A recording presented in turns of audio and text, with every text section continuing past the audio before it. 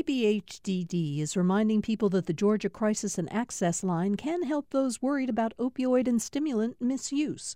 The toll-free number is online and is active 24/7. More information at opioidresponse.info.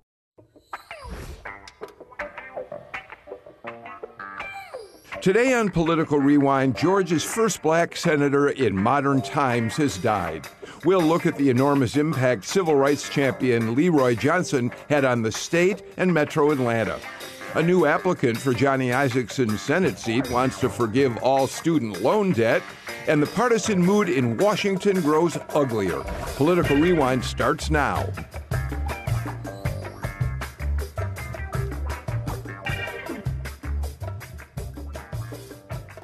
Glad to have you with us for this edition of Political Rewind. I'm Bill Nigut. Let's meet the panel right away because we have a lot to talk about. AJC lead political writer Jim Galloway is with us. He, of course, writes a column for the Wednesday and Sunday edition of the paper and oversees the Political Insider blog at AJC.com. Usually by this time on Friday, we know what your Sunday column is going to look like, and usually it's posted on the web by now. It already is. What can people look for? This is why you should worry about U.S. diplomats being called part of the deep state. Oh, all right. Okay, so that's probably going to come into play during our conversation today. So. Jim Galloway, thank you. Representative Mary Margaret Oliver, Decatur representative, is with us today as well, and back pretty recently from your favorite time of the year, the New Yorker Festival. It's such a cool place to be. I enjoyed it a lot. Well, we're glad you're back to be here for Political Rewind. Amy Steigerwalt, political science professor from Georgia State University. I know where you were until probably about 10:30 or so last night. Yes, indeed. You were watching the Kings have become legends. Guys, Atlanta United win 2-0 over Philadelphia. They're moving into the conference championship game. They are, and the next game will be a home game. Yep. And if LAFC loses, the cup, and we win, the cup will be a home game. Yeah. We may have some teams here who aren't very good at winning, but Atlanta United is not having that problem. Exactly. All right. Sam Olens is also with us. He, of course, former state attorney general. Before that, longtime chairman of the Cobb County Commission, and now a partner at Denton's, the world's largest law firm. Hi, Sam. Good afternoon, sir. Thank you for being here. All right, let's get right to it. Jim Galloway, we're going to start a little differently today. There's so much partisan back and forth. It's getting nastier and nastier out there. So let's start by talking about somebody who in many ways was a champion of many of the things that we all believe are right and good about who we are as people. Leroy Johnson. He passed away at age 91. As I said in the opening, he was the first black state senator elected to the state Senate since Reconstruction. And that's just the start of the ways in which he had made breakthroughs in our life here. Right. This was kind of the dawn of desegregation in Georgia. So it was very much at the front end. He was elected at the same time as Carl Sanders. 1962. It was elected governor, and they were kind of there was something of a match there. Sanders was first. I think it could be our first governor who supported integration. Of course, he was followed by a reactionary, Lester Maddox. Yeah. But he and Johnson came on at the same time. They formed a very, very quiet team. Yeah, we're going to talk about it in some depth in a couple of minutes. But Leroy Johnson, a Grady baby, he was proud of that, and he was very proud of the fact that he was a Morehouse man. Morehouse man, and probably people would remember him most as the man who probably saved Muhammad Ali's career. Yeah. We'll get into all that. Let's do this. The first thing I'd like to do, and then get everybody to weigh in on this, is in an interview that he gave a number of years ago, Leroy Johnson talked about what it was like when he came to the state Senate as the first black senator in 1963. It would have been January of 1963. And in a very moving way, he describes how he would walk down the halls of the state capitol, try to be cheerful, say hello to all of his counterparts on both sides of the House and Senate, and no one would talk to him. No one would ever acknowledge that he was there. And then he walked into a committee meeting one day late in the session where there was a vote on an important issue, and the folks in the committee were tied on what to do about the measure. And Roy Johnson picks up the story as he walked into the room. Here you go. When I opened the door and walked into the room, the senators who were at the table and had voted for and against the bill jumped up. The senators who had not spoken to me for the whole session ran over to the door and actually touched me and said, "Senator, I need your vote." And for a moment, I wonder what happened to my blackness. Those senators who actually touched me for the first time and spoke to me for the first time had asked me for my vote in order to get the bill that had come up and was a tie vote out of the committee to go on the floor. And I stood there with a moment of grace, and I said to myself, if I didn't know how important the vote was, I know now. What do y'all think when you hear that, Mary Margaret? It's a lovely story. Yeah. And politics is about votes. I say that all the time. I joined the Senate in January 93, and Lieutenant Governor Howard had a ceremony that day to recognize the class of 63, which included President Carter, Mr. Fuqua, Carl Sanders, and Leroy Johnson. It was wonderful to kind of be on the side of the halls and see these gentlemen there that day. And the affection they had for the Senate, for each other, it was very much a lesson in old school civility, which had to be changed for Senator Johnson. It was I also had a case with Senator Johnson at some point, so I followed his career closely.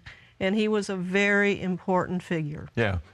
You know, Sam, when Leroy Johnson says in that clip, I knew how important the vote was. He wasn't just talking about a committee vote. He was talking about the civil rights struggle for Black Americans to win the vote. But, you know, and I've been reading some articles this week talking about the senator. And once again, it makes you proud because unlike some of our sister states, our state was much, much better in the desegregation of numerous services and the ability for a new governor and a new state senator to make huge change around our state and to do it without water cannons and state troopers. Yeah, Jim Galloway wrote an article, Amy, back in 2008. You reposted it today on the AJC website. And Amy, he points out that while Leroy Johnson was getting his opportunity to serve in the Senate and accomplishing some of the breakthroughs I want to talk about in a minute, George Wallace was in Alabama holding the door against integration in the schools, in the university, and there was bloodshed on the streets. Most decidedly. And so one of the things that is really noticeable in Georgia is, A, that a lot of these steps were taken. And also, one of the things that was also in Jim's article was the role of Woodruff in helping this through and the business community. And that was one of the things I'd heard previously Ambassador Young give a similar story about how one of the things that really aided in Atlanta was that a lot of the business community said, no, we're not going to have these same fights. We're not going to put Georgia in this. We're going to integrate, and everybody's going to get in line. So, Jim, I love what Amy sets us up for. Number one, when Leroy Johnson arrived at the state capitol, this was still a segregated facility. There was a white water fountain, a black water fountain, white bathrooms, black bathrooms, clearly marked, and the cafeteria for two lines. Well, apparently the blacks weren't even allowed in the state. And there was a small DMV office in there too, with two lines. How did and Johnson went about changing that? What's remarkable about it is today, in the era of social media, you could never do this. He started making those changes very quietly. What he did was he had some interns working with him, and he said he started them using the white water fountain. And of course, you had your Capitol Guards do a quiet freak out. They phoned the governor, and that put it in Carl Sanders' corner. And what you got to remember is then we have a powerful governor now. Then he was far more powerful. He named the Speaker of the House. He named all the committee chairmen in both chambers. He had everything at his fingertips. And Carl Sanders decided that the time had come. And the signs disappeared. Overnight, you walked into the Capitol the next morning, the white and black signs were gone, and Carl Sanders had just ordered it done. It's a remarkable story. It's a remarkable story, and the politics of the Capitol today over who controls what floor and who controls the two-headed cow and all the competition that who controls this particular demonstration, we still have a lot of conflict about that. And it demonstrates, again, Carl Sanders' power and his sentiment in many different ways. Senator Johnson would simply show up someplace in the cafeteria. I love that story when he just went to the line. And the Capitol Club, was it the Capitol Club? It was the Commerce Club. But before you even get there, let's pick up on what Merrick Marcus said. He walked into the Capitol cafeteria, and they said, "You can't come in here." And he said, "Well, I'm a state senator. I'm going to have lunch here." He said, "Call the governor." He said, "Call the governor." And everyone, he was able to come in. He sat down with one other legislator, and all the white people and all the only people, they left. Yeah, they left. He had it to but himself. he had successfully, Sam, integrated the Capitol Bill, he had when more than 10 years ago, when Senator Johnson was telling me that story, he closed it off with a different thought. And that thought was, that's when I learned that you don't get the power you deserve. You get the power you earn. Oh, that's a great way of saying and it. And what he also learned was that confrontation wasn't always the only way to go about it. You know, you get that, Sam Olens. I mean, because that's what your career as a political leader has been. You get the power that you earn, not the what you deserve. And Leroy Johnson really was an example of that. The Commerce Club story that's so remarkable is at the end of the legislative session, I don't know if it was that first session he was in or a subsequent session, but they had a meeting a luncheon at the Commerce Club, which of course was then segregated. And Leroy Johnson showed up and said, "I'm coming. I'm a member of the state Senate." And they said, "You're not coming in here." The maitre d', whoever, refused him. They took his plate away. They took his plate and his silver away, and interrupted. I love this story, though. And the call went again. Commerce Club. Governor calls Robert Woodruff. And he is the founder, or the chief executive of the Coca-Cola Company. Yeah, yeah. Just for. And Robert Woodruff says, "Give me 15 minutes." And the plate was brought back, the silverware was brought back, the luncheon continued, nothing was said. All right. I mean, that's a great story. One other quick story before we move on. Another thing, you said it, that he is going to be known for is we all remember that Muhammad Ali, who had become world champion at a very young age, was stripped of his titles when he refused the draft. He would not enter the Vietnam War. He wanted to get back into boxing. There were no states that wanted anything to do with Muhammad Ali because we're at a polarized time, maybe not unlike what we're living through right now. And it was, and when Leroy Johnson, through a friendship with a friend of Muhammad Ali's, was given an opportunity to see if they could reinstate Ali's boxing license here in Georgia, Leroy Johnson went to work to do that. Let's listen to what he had to say about that. Well, we seem to be having a little problem with that, but Jim, essentially what happened is he fought for it. He said, we've got to get this guy his license. Yeah, you had 22 states that had rejected giving Ali a license. He was, by the way, he was a member of the Nation of Islam. Yes. That was the other thing. Which was another factor in this. And what's interesting in by pulling this off, this was one of the most important social events of a newly empowered black electorate in the city of Atlanta. I mean, it was up to that point, it was probably the largest collection of black power and black financing the nation had ever seen. Let's go ahead and run that clip, and then everybody talk about it.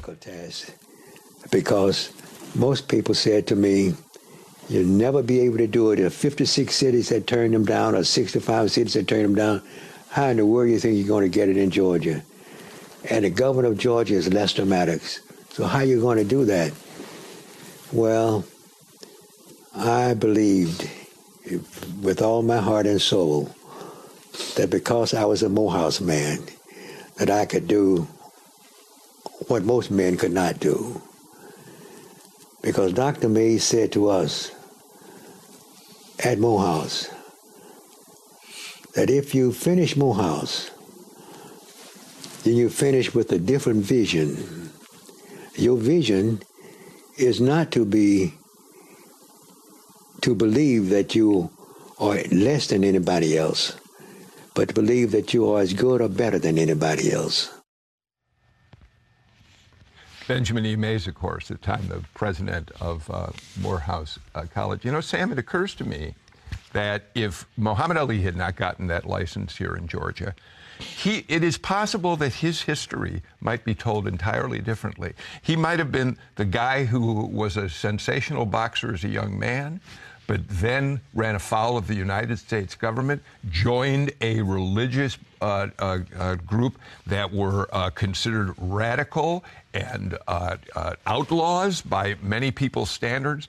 And that might have been the only thing we'd ever think about with Muhammad Ali, if not for his getting that license. Well, true. It's also the beauty of sports and the ability to bring people together. Right. And Muhammad Ali had that ability to clearly bring people together. Yeah. Yeah. And then he comes to Atlanta for the opening of the Olympics. That 1996 Muhammad Ali torchlighting. Yeah. Yep.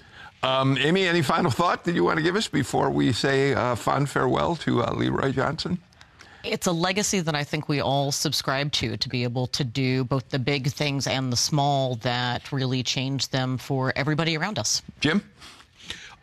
You know, what's interesting is I was when I put that post up and started looking at Twitter to see who was reading it, and Carl Sanders' granddaughter. Oh, that's terrific. Had read it. All right. Let's do this again. We remember fondly Leroy Johnson and his accomplishments for the state of Georgia. More important for all of us as people.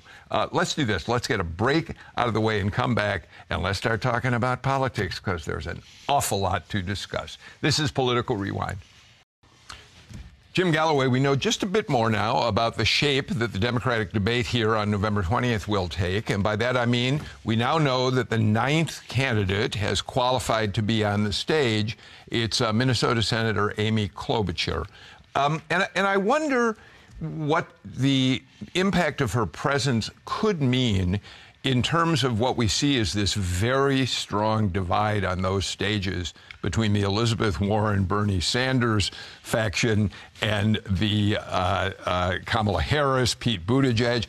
Are we going to see sort of the moderates have a little bit more impact because of that? I think so. I think what you saw in the 4th debate in Westville, Ohio, you saw Klobuchar and Pete Buttigieg actually have quite the moment, and they got the best reviews really out of that 3-hour session there. And bringing Klobuchar onto the Atlanta stage, that means the centrist position is going to get a little more oomph, I think. And to me, it's interesting. Now you will have, is it 3 women on the stage? Now you'll have Kamala Harris, Elizabeth Warren, and Amy Klobuchar. Yes. And I think, given the moderating team, I think that might be important. So probably, Amy, if there is a more centrist bent to this conversation they're going to have, that accrues to the benefit of Georgia Democrats, doesn't it? Most decidedly. I mean, I think that you've got sort of this middle ground of trying to show what it is of where the party is. I know one of the things we're discussing later are polls that have come out recently sort of showing how, for example, are Democrats viewed? Are they socialists or are they trying to be capitalists? And that's certainly a larger debate that is going on and how these various issues are being presented. And so I think that this is a way to sort of broaden and show that definitely in the same way that the Republican Party is not a monolith, neither is the Democratic Party. I've been following Senator Klobuchar since the Brian Kavanaugh debates. Noticed her there, how she conducted herself, the questions she asked, and following her closely during these debates. The geography of the Midwest is very important in this election, and the fact that Mayor Buttigieg and Senator Klobuchar are both rising in the polls and emphasizing the importance of the Midwest, I think, is to a benefit of our ongoing discussion. Sam, I've asked this on the show before, and I'm always interested in what various people who are panelists in our rotation have to say about it. I wonder whether there are Georgia Democrats. I mean, having a more centrist viewpoint might be helpful, but I wonder how enthusiastic, given the purple nature of the state, some are about having the most liberal views of the party, the Bernie Sanders and Elizabeth Warren, Medicare for all positions, how much value that has for Georgia, the independents, the swing voters there, whether that's a problem for some Democrats. So while we talk about Amy and Pete having very good performances in Ohio, and I certainly agree, I thought Pete in particular was excellent and certainly very, very bright individual. 3% is not exactly rising. Yeah. You know, I mean, let's face it. This is what Amy Klobuchar had. Amy. So right. Still, well, and even Pete. I mean, you know, if you're not close to 10. Well, there's some polls that have him in Iowa well up into Iowa. Yeah, in Iowa. Well, he's from important Indiana. First state, though. Absolutely. But go ahead. But, you know, I still think that, look, if you're the president, you want Bernie and Elizabeth to get all the air. If you're a suburban Republican, Amy and Pete are your nightmare, right, at that point. And clearly the White House is going to be paying attention because your comment about independence I totally agree with, but I think suburban Republican women are just as crucial in this next election. Suburban women, however they identify, and they probably don't identify particularly because they're mostly apolitical, but they're voters, and they do concern themselves with the quality of life issues and reproductive rights and healthy air are very important to them as an environment for their families and their children and their own economic viability. As we've said on this program earlier this fall, what's going on in Washington is such a diversion to what's the necessity of the discussion about our presidential candidates. I don't think that most people are focusing yet, and they will be. I think probably after Christmas is when the real heat of the pending, coming soon elections will be held. That's why 3% or 10% is not as worrisome to me in terms of understanding what really will be happening in the first of 2020. Amy, I wonder if the fact of the matter is, this is the way I've framed the question before. If you're Lucy McBath, you won by a very small percentage against Karen Handel last time out. You're trying very hard to be cautious about how you walk that tightrope between being a strong progressive Democrat and being a more conservative Democrat. I just wonder if you want Elizabeth Warren talking about Medicare for all right down the street from your district or from where you are. I think part of the issue, though, is that if we're now talking about sort of who the eventual nominee is and what's going to get played, I think it doesn't really matter who wins. They're still going to be playing ads that suggest the Democrats want Medicare for all. Good right? point. They're going to be running ads that suggest that whoever it is a socialist. I think at one point I'd found there was a great poll from Gallup where they asked to what degree people thought that the Democrats were socialists, and the date on it was 1950. So it's been a long-standing sort of issue there in the same way that it kind of doesn't matter who's on the Republican side, right, with a lot of these ads. And so I think that is less of it. I think what's more going to happen is sort of focus on the issues that people care about at home and really pushing, because right now we're also having all of this debate because there is no real other side, right? All of the policy discussion is on the Democratic side, but at some point it's going to be the Democratic view versus the Republican view, at which point I think that's where it becomes much more. And so both sides now have to answer as opposed to this kind of internal dispute. All right. Well, while you got the ball, let me ask you a different question. You've devoted a good amount of your time as a writer, as a researcher, to looking at women in politics. The fact that we've got Andrea Mitchell, Rachel Maddow, and Ashley Parker from the Washington Post, right, and Kristen Welker from NBC, 4 women moderating this thing.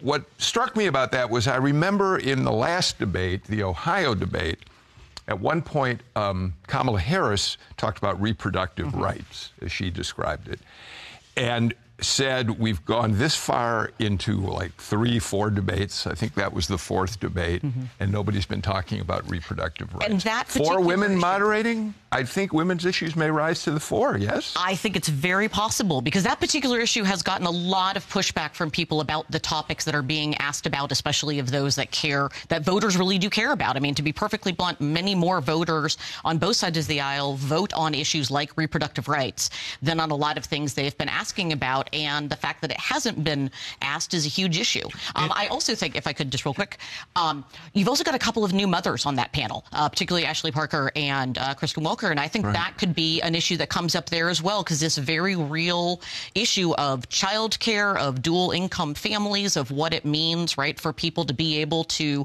succeed and to be able to work, to be able to contribute in society. And so I think those are probably issues we might see as well. Yeah, I would say it's just to further on your point here. I think HB 481 could really be showcased in Atlanta next month. I think that will be a very, very sharp talking point there. The other part of this, of course, this is not the first all-female panel. We've had a couple before that, but this is the first one since the Me Too movement really took off 2 years ago. I wasn't. Yes, in past presidential cycles, we have had panels with a couple of women on them. I mean, solely women as panelists. Economic. Equality, also the kind of issue that might very well come up with a panel of 4 women. Sam? You know, I always find that topic challenging because everyone has different facts. It's one of those areas where it's really easy, if you're a statistician, to play with numbers to say whatever you want. I frankly, candidly, was much more interested this past week in the fact that you had a spacewalk with 2 women than 4 women that would be moderating the debate. I think that spoke far more to the gains that this country has accomplished. I saw Mary Margaret's. I just saw the hairs on the back of her neck, right? Me too. There was a small grimace there. You said it's not factual. There's no factual consensus that women are not doing as well in the economy as men. I do believe that is an undisputed fact. Women do make less money. They do have the reality in every real-world analysis of carrying most of the burdens of the family, caring for the elderly parents, and the baby getting to daycare. I'm very heartened that there are 4 women commentators and 3 presidential candidates on the stage. And the family issues for the Kurds and the Syrians and the children in cages on the border are issues that are very visual, very topical, and very important as we move into a real discussion of what is our international policy in the mess and the chaos that is created by the Trump. And of course, we wouldn't want to mention that the cages started under the last president and not the current president, would we?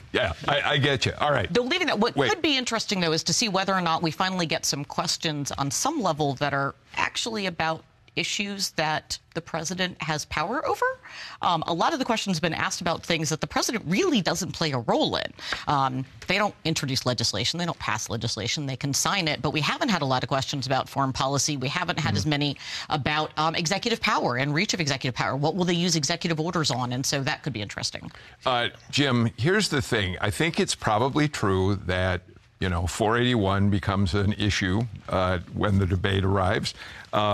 Economic equality, which Mary Margaret believes is a really important issue. So do many people.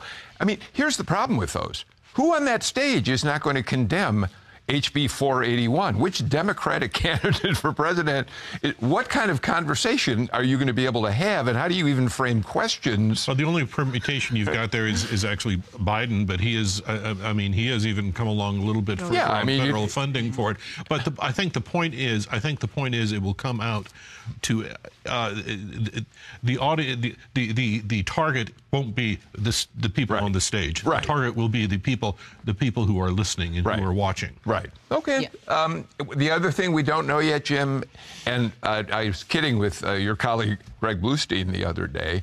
The riddle right now is what's an issue that only political junkies and people who cover politics are interested in right now?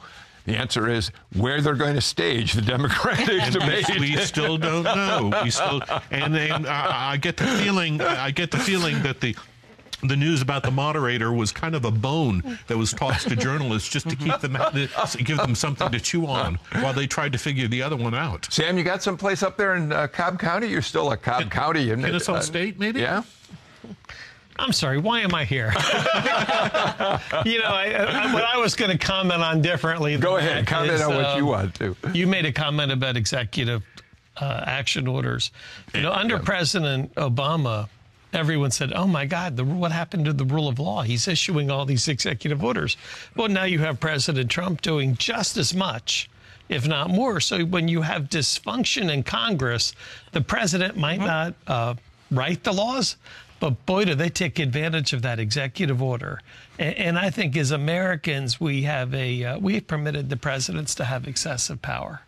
Which gives us a great transition to talking about what's happening this week, particularly with regard to Georgians up on the Hill, to the impeachment probe. I think, Mary Margaret, you could take what Sam just talked about and say, well, exactly. That's why the Democratic House is now conducting an inquiry to find out, to assert their power in holding the president accountable for his actions. Congress is dysfunctional. Mitch McConnell's, let's start with Merrick Garland, the most shocking exercise of congressional dysfunction I've seen. And the movements that are happening this week, highlighted by the quote-unquote frat boy storming of a committee room where they were actually, many of them were authorized members of the committee, was a real demonstration of how low. Each day it looks like it's getting a little lower, but the frat boy storming of a committee room, holding up their phones, was one of the new lows for me. What did you think when you saw that, Sam? We had, and let's put it in the Georgia context, there were 3 Georgia House members, Republicans. Jody Hice was there, Buddy Carter, and Rick Allen all went in the room. It's important to point out that Jody Hice was already a member of one of the committees that's conducting the hearing, so he didn't have to storm the room. He was already welcome inside and could ask questions. So there's 2 processes occurring here. There's the legal process and the political process. It would appear that the House has the legal authority to do what they're doing, and it would appear that the Democrats are getting very nervous about the political view. And I think that's what a group of Republicans did earlier this week that you're referencing. I very much respect Judge Napolitano. For those that read his opinions, he's been very critical of the White House on this issue. Mm-hmm. Mm-hmm. Yeah, I think what we're seeing here, we're seeing this is a reaction to the Mueller report, where Republicans for so long were able to control the narrative. as that was released. And I think this is a reaction by Democrats in the House to say, we're not going to let that happen. We're going to control the narrative as long as we can. Yes, but Amy, Democrats are also starting to be clearly concerned about, they have all sorts of reasons that they can establish for why they're doing this behind closed doors. In the same way that Trey Gowdy, when he conducted his Benghazi investigation of Hillary Clinton, did it all behind closed doors until he finally opened it up.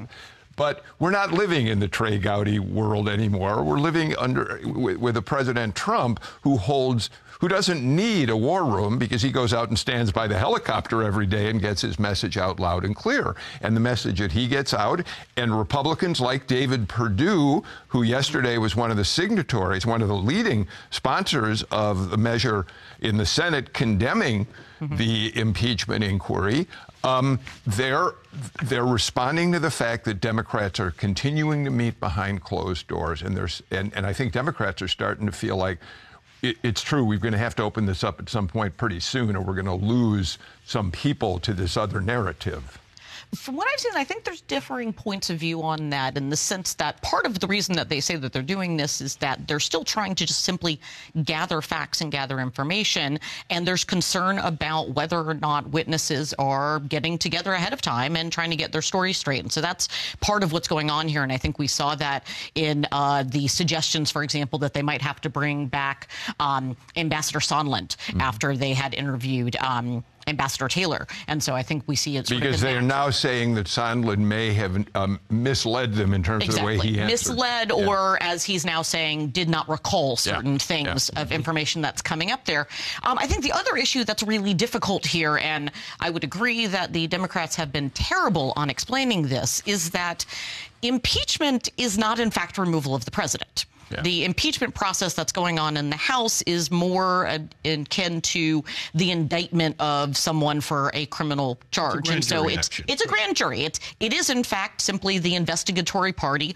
The defense is not in that. And then it has to go over to the Senate and do sort of a full airing. When it comes to the Senate resolution, in some ways, what, in fact, was most intriguing about that was two things, really. The substance of it was only about the process. There was not, in fact, anything about whether or not the reasons for conducting the inquiry were problematic. So that's notable. The second one is that they didn't actually have unanimous Republican support for it. And they also weren't able to get any Democrats on it. And so I think there at least is some indication, or some people are suggesting that this might have been as much a signal to Trump of, be careful, you don't have as much support as you think that you do. Okay. And so now we need to, sort of address that. David Perdue, Mary Margaret, as I throw it to you, tweeted about the impeachment resolution that they had in the Senate. Let me see if I can find it here. Essentially, it was called it illegal, I think. Yeah, here we go. Well, it's not illegal, as we know. And we also know that David Perdue is going to be predictable only on one message. So what he says is not totally relevant to me in terms of he's playing his political role on behalf of the president. Let me interrupt long enough to say Speaker Pelosi and House Democrats have abandoned decades of precedent and denied basic due process rights with their partisan show trial. Go ahead. So that's the kind of language he uses. It's 100% partisan. It's 100% for the president. It's predictable, and so it's not particularly... Well, where isn't there a partisan message going out from either side, I think Mary if you Margaret? look yesterday at the New York Times, front page of the New York Times, it's a picture of these children with their heads coming out of some kind of jail cell saying, what's going to happen to us? And if let's go back to... when are Georgia voters going to start paying attention to what's happening in Washington? Right now, they're turned off. My view is they're turned off right now. It looks awful, and it's not illuminating anything new. But sometime soon, the disaster and scariness of what the president's quote-unquote foreign policy is, tweeting and pulling troops here and there, in our strong military state and in our thoughtful voters, is going to become much more relevant to the central inquiry of, can this men in the presidency, this gentleman in the presidency, continue to serve us without really endangering our national interest. But Sam, I think it would be fair to argue that one of the reasons that people aren't paying attention to what might be more basic issues that Mary Margaret illuminates, that Amy talked about a minute ago, is the fog of war, the partisan war about impeachment, about the abuses alleged by the president, about Democrats abusing their power. I mean, it covers up everything else that people might want to hear more about. Look, can we not just be straight enough to acknowledge that both sides are hypocrites? I mean, that the fact of the matter is, if you look at the time where President Obama didn't know the mic was on and said to the Russian, you know, after I win re-election, I can do some deals with you I can't do now. Okay, imagine that was President Trump who said that. Next day, impeachment inquiry. You know, we live in a world where everyone says what they want to say for partisan reasons and, frankly, disregards the needs of our country. I'm not going to disagree that we're in the age of moral relativism. But I would say that when Obama had that mic on and it was still live and he said, I can do some deals, I don't think he was talking about personal deals. He was talking about national business. No, I agree. This is the distinction in the Ukraine situation. I'm not sure that there's a distinction. The whole idea that you're going to do something for a country. In return, he's going to do something to help your re-election. You don't honestly think that we haven't had presidents before who haven't done the same thing? We had Nixon. We had Nixon kill the Vietnamese peace talks, but we didn't find out about that until decades after the fact. And if we had known that Nixon was saying, "Stop the peace talks so I can help." Win the election. Win the election. If we had known that, I think there perhaps should have been an acceleration of an impeachment process. The personal dealing of President Trump, the personal dealing of his children on behalf of this business, which is totally incomprehensible to me, and one of his children is coming here to Georgia soon for Doug Collins. Has been already here. Came and went. Yeah. Is very upsetting to me. Of course, I am a political junkie. Now, when is it going to penetrate into the thoughts of folks out there who are totally distracted by this bad behavior of Congress? And I'm not going to say that President Trump and President Obama are equally at fault on their personal behavior. I don't think that's what you said either. But True. I think that the distraction of the partisanship is very demeaning to any real political thought. All right. I got to interrupt because we've got to get to another break. We're going to do that right now and come back. We're going to look at the Senate races in Georgia and where they stand and a lot more on Political Rewind. We'll be right back.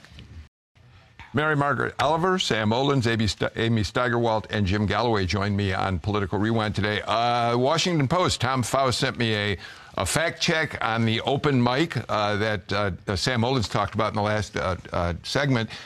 He was talking to the president of Russia at the time, Dmitry Medvedev, and he said on all of these issues, particularly missile defense, this can be solved, but it's important for him, Putin, he means, to give me space. Medvedev replies, yes, I understand. So he says, Obama says, this is my last election. After my election, I'll have more flexibility. The point he's making, Sam, is that he wants to try to solve issues like missile defense. It scares the hell out of me that the president would say that. Okay. I just wanted to repeat, read what how the Washington Post reported. We're talking about the security of this country. An election should not alter that equation. Okay. The president will never read it because he canceled a subscription to the Washington Post and the New York Times this week. He certainly talks about the New York Times still. All right. Jim Galloway, some Senate developments that are kind of interesting. One of them is that Wayne Johnson, now you all reported in the Jolt about this, or the Insider. Wayne Johnson is working, he's a Georgian, he's working He was working running the loan arm of the Department of Education, the student loan arm, and he has now quit that job because he wants that Senate seat that Johnny Isakson is giving up. So he's putting his name in the hat. Might not be quite as important, but he says he's going to run a platform of forgiving all student loan debt up to $50,000. This is one of those things where a candidate's announcement is kind of burying the lead. Yeah. you have the fellow who has been in charge of overseeing the federal student aid program, and he says it is fundamentally broken, cannot be repaired. And most of these people are going to be carrying debt that they will never pay back. Yeah. And it's a $1 trillion program, and he says it needs to be fixed. That's quite, from an economic perspective, that's a pretty scary statement right there. Yeah. Well, and it also comes as the Department of Education just got levied with, I think, a $1 million fine due to still collecting $100,000. $100,000, sorry. Collecting, being held in contempt for collecting student loans from for-profit organizations where the court had ruled that you should not be collecting their loans because they had been predatory. I was in a coffee shop listening to baristas talking. One young man said he had $160,000 of college debt. A couple hours later, I was in my law office paying a college bill on behalf of a trustee role I have, trying to understand the bill. It was a technical college bill, and they had $500 of fees on top of a $1,200 tuition. Yeah. And I'm relating to what other people around the kitchen table, the political kitchen table of real world, are really worried about. And I think, in this next year, we are having younger voters assert themselves. Right, and exactly. I think among younger voters, this is probably, if it's not the number one issue, it's certainly number two. Yeah. Yeah. By the way, I hope you left a pretty big tip for this guy who's $160,000 in debt. I was just stunned. But the prospective candidate was talking about a $50,000 deduction if they had the debt, or a $50,000 credit if they $5,000 credit if they. I thought. No, it was 50. Is it 50? It was 50. All right. First thing I thought of was, let's take Economics 101 again. Yeah. To be paid for with a 1% increase on in the corporate income tax. So if we add that to Elizabeth Warren's increases, I could then work for zero. Well, there you go. Isn't that interesting? If we, here's one reason Brian Kemp may not want to give this guy the job, because it does sort of undermine the Republican arguments about Medicare for all and who's going to pay for it. Indeed, it does. All right. To no one's great surprise this week, there was confirmation that Michelle Nunn has no interest in running for either the David Perdue or the open Senate seat. She seems quite happy and, from all accounts, to be doing quite well running CARE, one of the world's most important relief organizations. Yes? God bless her. But let me say, if I can, she used some interesting language there. She said she was deferring any decision, and that brings a little wrinkle in this in the race for Johnny Isakson's seat, and that is that there are going to be two contests. There's going to be the November 2020 contest, probably followed by a runoff, but then whoever wins is going to have to stand for re-election in 2022, right? And that could be a race she's got her eye on. Okay. Meanwhile, Doug Collins, who did throw his hat in the ring, Jim, had a visit from Donald Trump Jr. They were up in North Georgia at a shooting event, I think. At a skeet shooting event and a little gab fest. 100 people showed up there, maybe. And just hours earlier, of course, Doug Collins had put out a tweet that vociferously backed the President Trump's objections to the impeachment inquiry. Yeah, and Sam, that raises a question I wanted to. I mean, you don't have to defend all Republicans on this show, and quite often you're very candid in not defending either side. But the president on Tuesday tells Republicans on the Hill, "Get tougher in defending me. Come on, you're not being strong enough." Then he has a meeting with some of them at the White House, and apparently that's the same message he gives them then. And the next day, you have the insurgent group that rushes the SCIF to try to get inside. with some of them with their cell phones. And you have Doug Collins, who has been a fierce defender of the president for a long time now. Nevertheless, he sees he's got to get back in the game. What is the optics of that? So, Count Me is one of the individuals who's actually sick and tired of the process or lack of process in D.C. I actually would like there to be an agenda. I actually would like to talk about infrastructure. I actually would like to talk about things that would improve our country. And zero of those things are occurring. Yeah. Isn't that what Nancy Pelosi kept urging her caucus on the House side? Mary Margaret, she was very reluctant to get into the impeachment business, finally persuaded, presumably, by the whistleblower talking about Ukraine.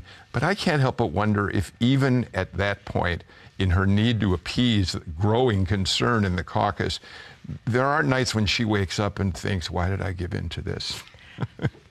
Well, we're in a bad position. She's in a bad position. Everybody's in a bad position when you're the President of the United States calling the State Department, very respected gentleman, human scum. That's where we are. The President of the United States is calling Talbert human scum. And I can't get over that. That's probably a problem for me, my personal walking around life. I can't get over that.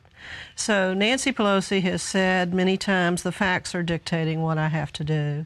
And the facts are political, but they're also real. Is Rudy Giuliani going to be able to keep a law license? Is he going to be indicted? He has disappeared off television. The facts of what happened under the supervision of Secretary Pompeo, who recruited Mr. Talbot. Taylor, forgive me.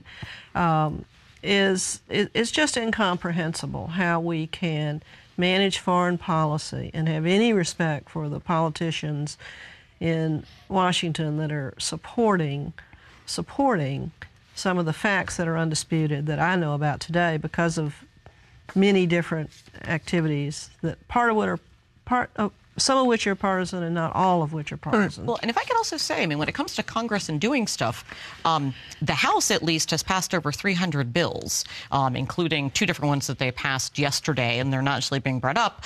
On the other side, right, the Senate has also been doing work. For example, they confirmed another nominee on Wednesday to the federal district court. That brings them, I think, now to 151 that have been confirmed during this period. And so, I mean, there actually is a lot of work going on. Then we have to add to this the fact that to some extent the media is complicit because the media focus is clearly on the war that goes on in exactly, and they're not following the fact that there is work going on. We are almost out of time, but you're a data geek, Amy Steigerwald, so I want to get your reaction to 2 quick questions from the PRRI annual survey of American values. Just came out this past week. Here's one of them.